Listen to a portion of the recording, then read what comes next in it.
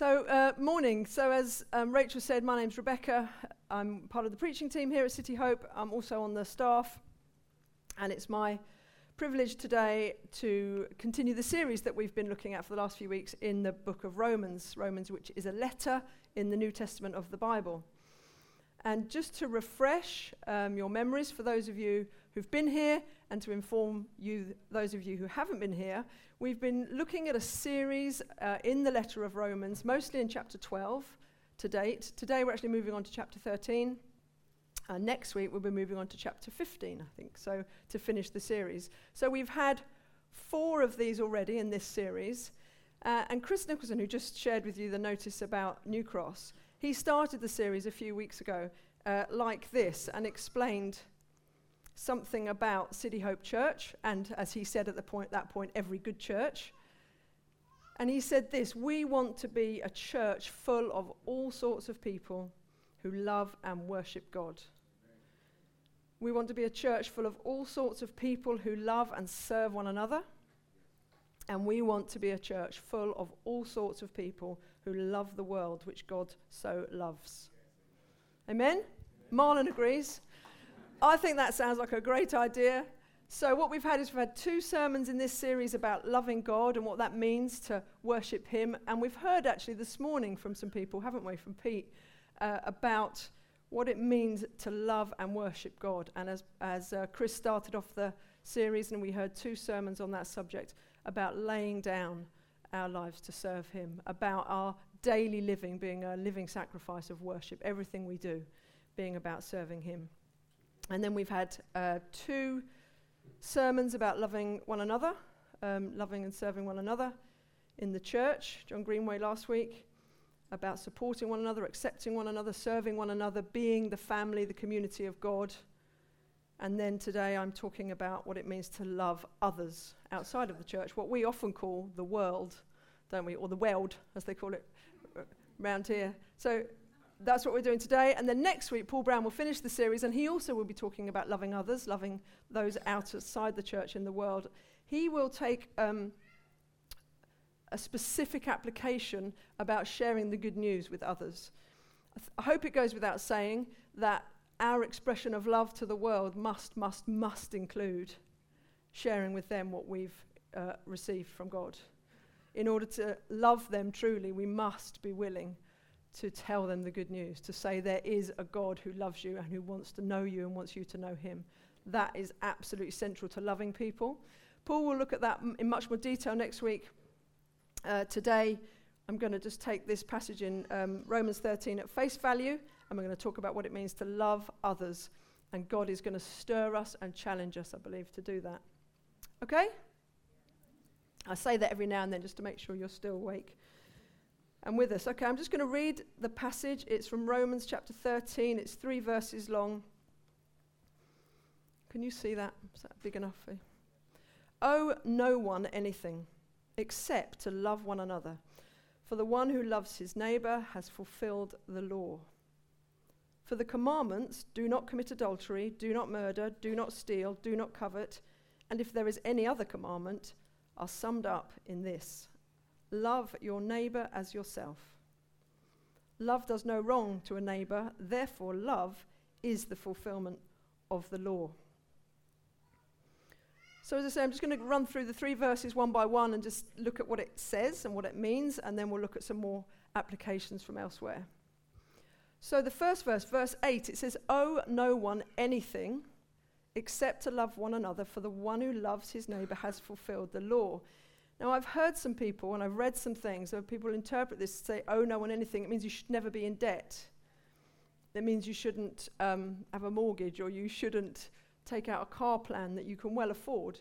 And I don't think that's what Paul is saying here, and I'll tell you why in a minute. But if you just look, the thing about preaching in little chunks of scripture like this is sometimes it feels like there's this great long letter that Paul has written to a church, and we've got 3 verses to look at today. So we sometimes can miss actually the meaning of what's going on. But just to go back for the previous 2 verses before this, Paul says this: for this reason you also pay taxes, for the authorities are God's servants devoted to governing. Pay everyone what's owed, taxes to whom taxes are due, revenue to whom revenue is due, respect to whom respect is due, honour to whom honour is due. Paul is recognizing that we do owe things to people. We owe money for one reason or another. We actually owe people honour. That's an interesting idea, isn't it? So he's saying, pay up. Don't be those who don't pay their dues. And then he says, owe no one anything. And what Paul is saying here is that our debt, our obligation is to love others. And it's a debt that will never be paid. You never get to the end of the 36-month plan with owing love. It's a debt that is always owed by us to one another. Okay, so do you get my point? So the debt, the other debts, the other things that we owe people we could pay, they can be paid and you've done your bit, as it were.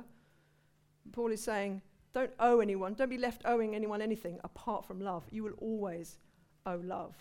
And actually, as a Christian, it's a debt, it's an obligation of ours to love others. Why? Because the one who loves his neighbour has fulfilled the law. And verse 9 expands on this idea of fulfilling the law. For the commandments, do not commit adultery, do not murder, do not steal, do not covet, and if there's any other commandment, are summed up in this, love your neighbour as yourself. Now, Paul is quoting there, it's in quotes. And who'd like to tell me where it's quoting from? Do you recognise those things? Do not commit adultery, do not murder, do not steal, do not covet. From the Ten Commandments. So Paul is quoting here from the Old Testament law of Moses, the law that was given by God to Moses, to the people of Israel, informing them, prescribing to them how they should live, really communicating God's ways of doing things. And Paul is quoting that here. So you can find it in Exodus, you can find it in Deuteronomy. And these particular commandments are the sort of second half of the Ten Commandments, which are involved with how we treat others. So some of the commandments are about our relationship to God, and some of them are about our relationship to others. And these are from the sort of latter part of the list. But interestingly, I love this. He just lists 4, and then he stops, and then he says, and everything else. If there's any other commandment, so I've listed 4, but let's face it, it's everything. If there are any other commandments, and there are lots in the law of Moses, not just the 10 commandments, many other things, many other prescriptions for life. Actually, Paul says, all of it is summed up in this one thing. Now, I was thinking about this and did that thing that preachers sometimes do when you've got a passage to look at and you're trying to wrestle with the passage. How many times we do this sort of thing? Word counts. How many times is love in there? I think it's 4 in this particular translation. And then commandment and law, 2 sort of parts of the same thing. That also features 4 things. So I'm supposed to be preaching on love today, but in my passage, law is mentioned as much as love, which is why I've called it Love and the Law. And I don't want to shrink away from that. I don't want to talk about love and not the law, because sometimes I think we can think, oh, it's all fine, everyone loves each other, we need to worry about anything else. So I just want to dig a bit deeper into that and read something that Jesus says about the law. So this is from Matthew's Gospel, and this is Jesus speaking, and he says this, "Do not think that I have come to abolish the law or the prophets. I have not come to abolish these things, but to fulfill them. I tell you the truth, until heaven and earth pass away, not the smallest letter or stroke of a letter will pass from the law until everything takes place." It basically means till everything's over, till this earth is finished with. "So anyone who breaks one of the least of these commands and teaches others to do so will be called least in the kingdom of heaven. But whoever obeys them and teaches others to do so will be called great in the kingdom of heaven." So Jesus really cares about the law of God. And so does Paul. Paul is referring back to the Old Testament law. Now, we're going to look a bit further, a bit later on, about what it means for Jesus to fulfill the law. I want you just to hold in your minds this, that Jesus cares about the law. We should care about God's law. And we're going to look at what that means. Because there's 2 errors I just want us to look at, which are going to help us understand where we're going with this. There's 2 errors in Christian life, and you may not call them this, but I guarantee that they've gone on in this room in people's lives at times, sometimes through the things you've been taught and sometimes just through human nature. And those two errors are, people think of them as two opposites, if you like, two poles, but they're actually two sides of the same coin. And they are legalism and antinomianism. And who can say antinomianism? Still awake? Just make sure you're still awake. And what this means is, legalism is a way of thinking where we get sucked into thinking that what we do, how we behave, our actions, what the Bible sometimes calls our works, contribute to our acceptance before God. Legalism is not telling people they ought to do things. That's biblical. Actually, it's very scriptural to say you should do this and you shouldn't do that if you're a child of God. That is biblical. It's not legalistic. Legalism is the belief that if you do those things, they will earn you favor with God. They will make you acceptable to God. What we believe and what Scripture teaches so clearly is that there is nothing you can add to what Jesus has done to enable you to be acceptable to God. There's nothing you can add. Your behavior, your actions, your best intentions do not save you. Jesus did that. Jesus is the perfection, the one who fulfills every commandment, every law, every requirement of God's law. He's the only way we can possibly come before a holy God and be acceptable. He's the only way we even get a chance to do what Pete says and lay it all down and say, God, I want to live for you. It's because of Jesus. It's because of what Jesus has done and the fact that we've accepted that God's grace and mercy has been poured out on us. That's how we come to God, not through anything that we can add. Antinomianism is almost the opposite of legalism. It's the thing that says, I'm saved by grace alone, it's all in Jesus, what I do just doesn't matter. It's a complete rejection of God's law and God's ways. It says the law is done with, I don't need to worry about it. I'm saved by grace, it's all in Jesus, therefore what I do now just doesn't matter. You might call that license, it's sometimes called license. It's also wrong, it's an error. This is a helpful quote from somebody I've never heard of before, but I was reading an article about it, and actually he just distilled it in a way that's really easy to understand and really good. Before God, works have no merit whatsoever, and one is dependent solely on the merit and righteousness of Christ. This is where assurance is to be found. So before God, it's only Jesus that clothes us with righteousness and makes us able to come to God. Our own righteousness is never going to be enough. Before the world, works matter, and we should strive to be obedient to God's law in love toward the world around us. And that's what we're looking at today. And the thing about this series is that we talked about loving and serving God, we talked about loving and serving one another, and we're talking about loving the world around us. And the wonderful thing about that, is they're not three separate things. They flow one from the other. If we love and worship God, we will be full of love for one another. We will want to be that amazing, his design for the community of believers. We want to do that.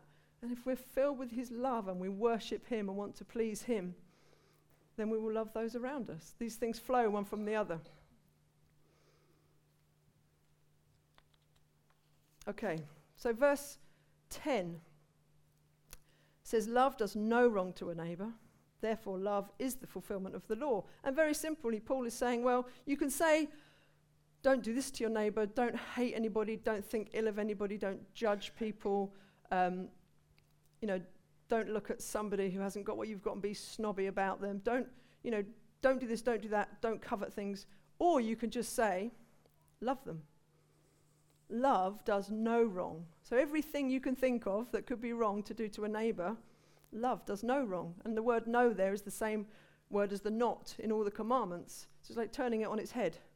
Okay, well, love does no wrong. So if we love, we are fulfilling the law. We won't do those things. Simple. Right? All you've got to do is love people. Easy. And this reminds us, Paul summing up the commandments, love your neighbour, may remind you of other bits of the Bible. It's reminded me of a couple of things. And I'm just going to read one of them. And this is a religious leader, somebody really familiar with and skilled at reading and understanding the Old Testament religious law. And he asks Jesus a question. It says he asks him in order to trip him up, to test him. And he says, "Teacher, which commandment in the law is the greatest?" And Jesus said to him, love the Lord your God with all your heart, with all your soul, and with all your mind. This is the first and greatest commandment. And we spent 2 weeks thinking and looking at that. And the second is like it, love your neighbor as yourself. All the law and the prophets depend on these 2 commandments. So Paul says all the commandments are summed up. All the commandments about how we respond to one another, how we live with other people on the earth are summed up with this, love your neighbor as yourself. And Jesus says the same thing. Everything, all the law and the prophets, everything God has said about how his people should live, it's all summed up on these 2 things. Love God and love others. And it made me think of this, and I know pictures help some people. So the word depend in that verse, let's go back, the law and the prophets depend on these 2 commandments. I've underlined it because it's a word that can mean other things. It's quite a nice image, I think. It means not only to depend on, but to hang upon. So these things are all hung on these 2 things. The law and the prophets are hung on 2 things. Interestingly, and this is interesting to me, it's also used, it says that the word is used of one hanging on a cross. That's interesting, isn't it? So put me in mind of a hammock, this lovely hammock. Hopefully it doesn't make you wish you were somewhere else right now. But the thing about a hammock is you need the 2 trees, don't you? All the law and the prophets are summed up in these 2 things. Love God with everything you have and everything you are, and love others, and everything else is suspended within that hammock. If you haven't got one, you've gone beyond the ground, getting sand flies in your swimwear. Pictures often help us, don't they? There's everything hangs on 2 things. You need the both. We talked about loving God, and from that, we love others. Now, I don't know about you, but of course, when Paul talks about, everything's summed up, love your neighbour. You're probably thinking about people. Maybe even think about your literal next-door neighbours. I know some people in the room have had and have some challenging next-door neighbours. We have some very, very noisy ones. Not the Laras, are they here? They're sometimes a bit noisy, but in a really nice way. Sorry, so Anne-Marie and Rog live next door to us. But on the other side, we have some very noisy neighbours, and it's often hard to love people who make your life inconvenient, let's be honest. But of course, the question that we must ask ourselves, and this reminds us again of something Jesus said, I'm going to tell you in a minute, is who is my neighbour? Love your neighbour as yourself. Everything is summed up. Love does no wrong to a neighbour. Who is my neighbour? And someone asked Jesus this question, and Jesus answered, as he often does, not in the way that the guy expected, or hoped, I imagine. He said, well, who is my neighbour? And Jesus answered with a story, as he often did, very frustratingly, I imagine, often. You ask Jesus a straightforward question, he will tell you a story. I know there's some people in the room like that as well. I'm not like that particularly. I'm not a real story person or a pictorial person. I'll give you a straight answer, and it's possibly quite often wrong because I'm too quick. Whereas Jesus tells a story, and the story is famously known as the Good Samaritan. And I haven't got time really to read it, but I'm just going to paraphrase for those of you not familiar. Jesus tells a story in answer to this question, and it's like this. There's a guy in dire need. He's actually been set upon, robbed and beaten, and he's not even got the wherewithal or the strength to get up and take himself off for help. He's left for dead. And the story tells of many people who come by this unfortunate guy, who hopefully I like to think we would stop and help. But the story Jesus tells is that all the people that you would have expected to stop and help, those who called themselves faithful in God's law, those who knew the law of God, they didn't stop. They crossed the road, or they wandered on, or I'm sure they had their excuses in their minds. They had good reasons. They had to be somewhere, or the guy, would have been inconvenient or unclean, or for whatever reason. But the story goes on and tells of the guy you would never have expected is the one who stops. Jesus always does this sort of thing, doesn't he? He messes with your head. And he tells a story about a guy who was unacceptable, really, to the religious leaders who were asking the question. The Samaritan is the one who stops. And they would have been aghast. It's like, no, that's not right. You're supposed to be a rabbi. You're supposed to be a teacher. You don't understand. And Jesus says,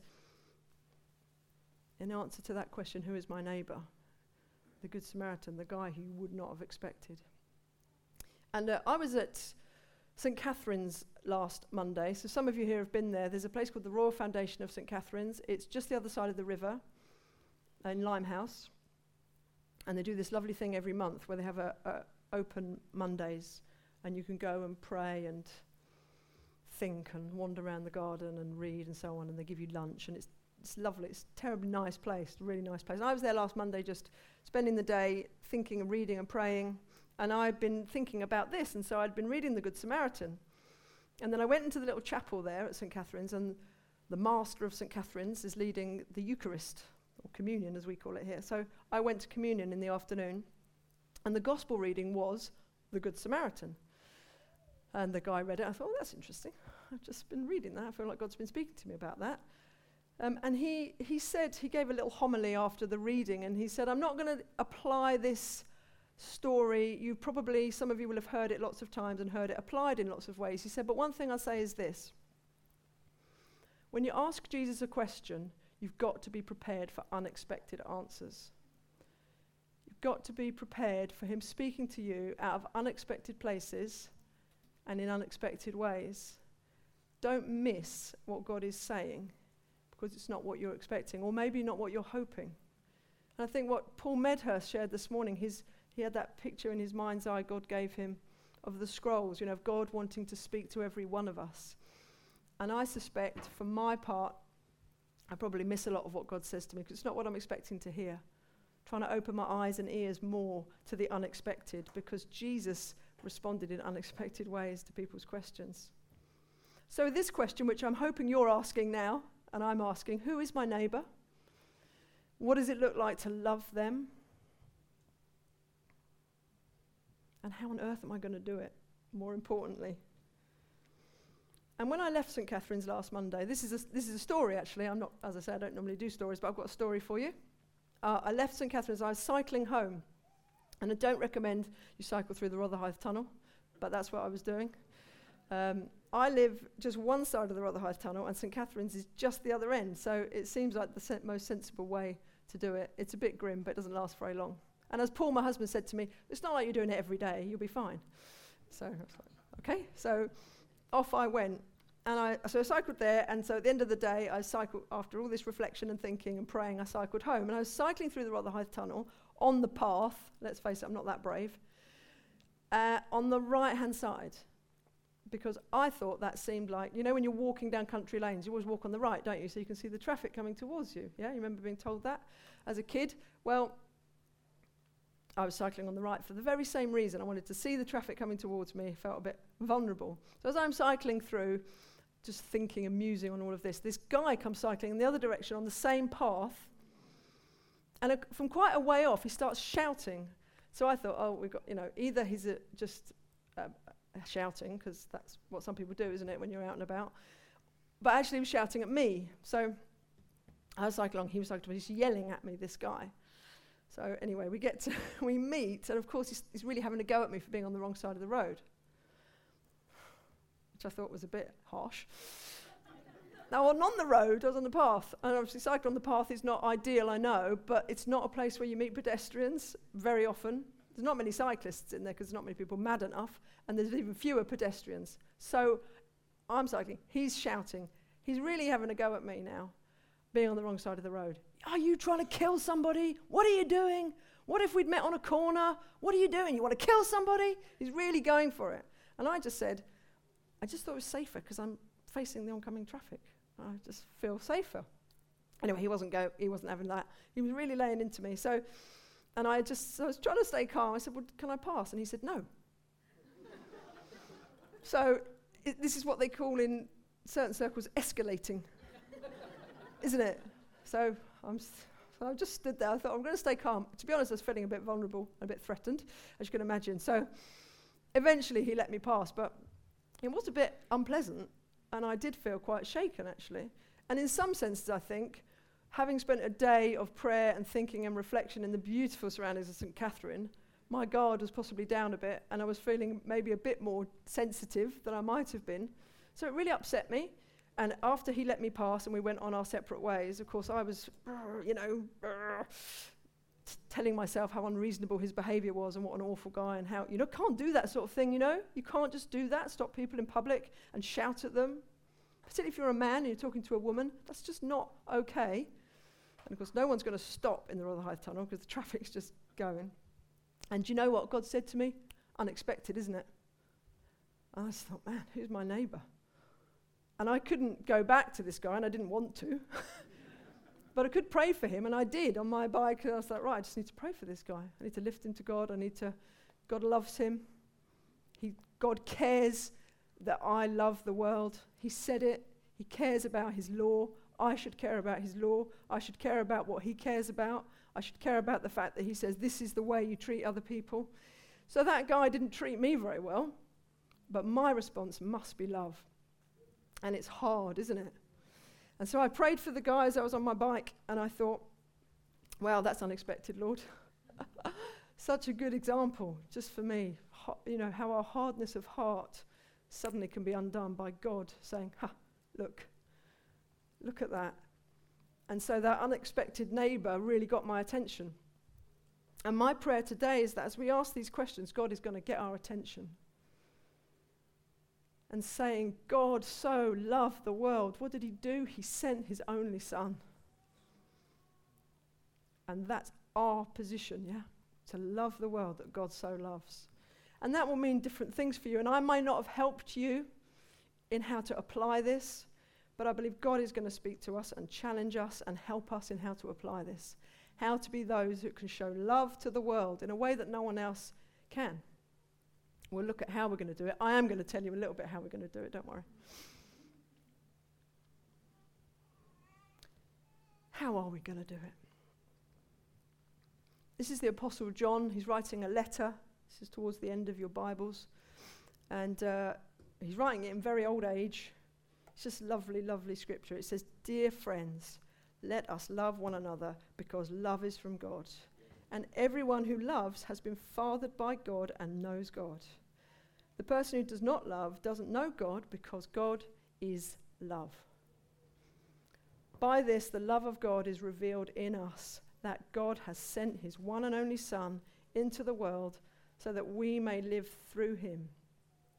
In this is love.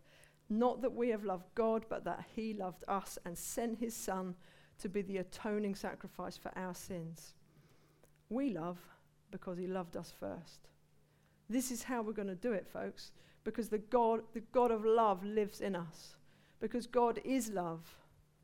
Who believes here, really, who really believes here, if God is in us, we are changed? If God is in us, we are changed. And if the God of love lives in us, can we love others? Yes, he will enable us. He can enable us to do it. And I spoke earlier about how God cares about the law, and we should. The law means his ways. It's his ways. His ways of doing things should be our ways of doing things. And I just say this to encourage you. God's commands are not heavy. And that's what the difference between legalism and antinomianism means. That's why it's important. What we do, whether I fail tomorrow at this, and I will, doesn't change the fact that God is my Father. He is full of love for me. Remember, my status before God as his child is dependent only on Jesus. It's Jesus' righteousness that brings me into the presence of the Father. Hallelujah. But out of that love, out of that relationship with that God of love, I want to love others. I must love others. And he will enable us to do it, church. He will enable us to do it. I'd like us to stand. We're going to pray. We've got a few minutes, which is really nice. I'm going to pray for us. Just be in a spirit. This is not just like, oh, it's the last few minutes before coffee. Be in a attitude of receiving from God as he speaks to you, possibly in unexpected ways. Some of you, I think God is going to just come gently and let you know his heart of love for you to enable you to love others. Some of you may feel you've failed in this particular area and you just need God you need to confess that, and you need to know God will forgive you, and he will. If we confess our sin, he's faithful to forgive us from all of it. But God is going to speak to us, and also he's going to fill us with a new experience and expression of his love. You are already, if you are a believer, filled with God's love. It's a past event. The God of love has come to you and has filled you. But by his Spirit, he keeps refreshing and refreshing and refreshing that love. And we're just going to come to him, our good God, and ask him to do that. Just be in an attitude of receiving.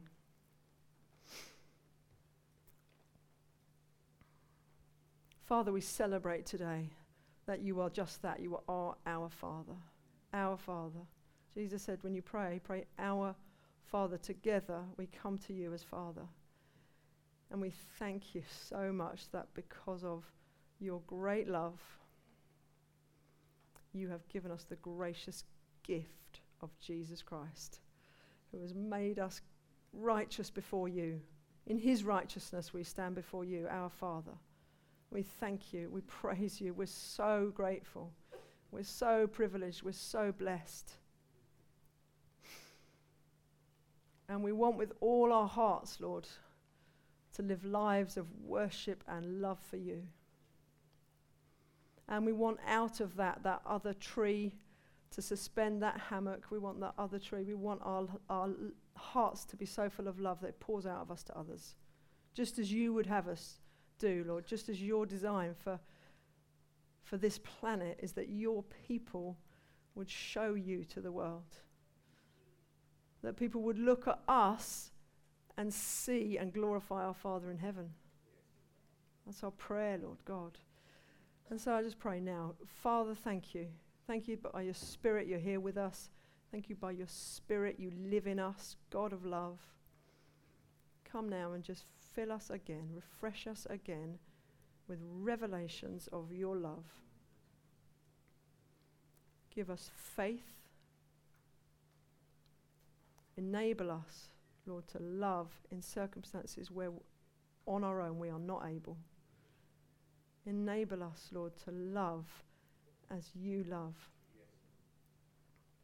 Not only to keep a list of commandments, but to love, because love does no wrong to a neighbour. Thank you, Lord, for the wonderful economy of heaven, that as we come and worship you and acknowledge you alone are God, you alone are worthy, you alone deserve our everything. Lord, as we come and do that, Lord, you fill us and you give us so much. That you bless us, that you fill us, that you speak to us, that you encourage us. Lord, it's such a great deal for us. We're so grateful, Lord, that we know you, that you're our Father. Yes. I'm so grateful that my life looks like that. It could be so different. And yet because of your love and your mercy, I know you. You are so good, Lord. Amen. So my challenge, guys, this week is to go away and ask God these questions and be ready for the unexpected answers. Who is my neighbour? The answer is, of course, others. Everyone. Other people are your neighbours. But God, I think, is going to speak to you and challenge you in special ways about this. How can we love? How can we give ourselves more and more to loving the world that God so loved? Amen?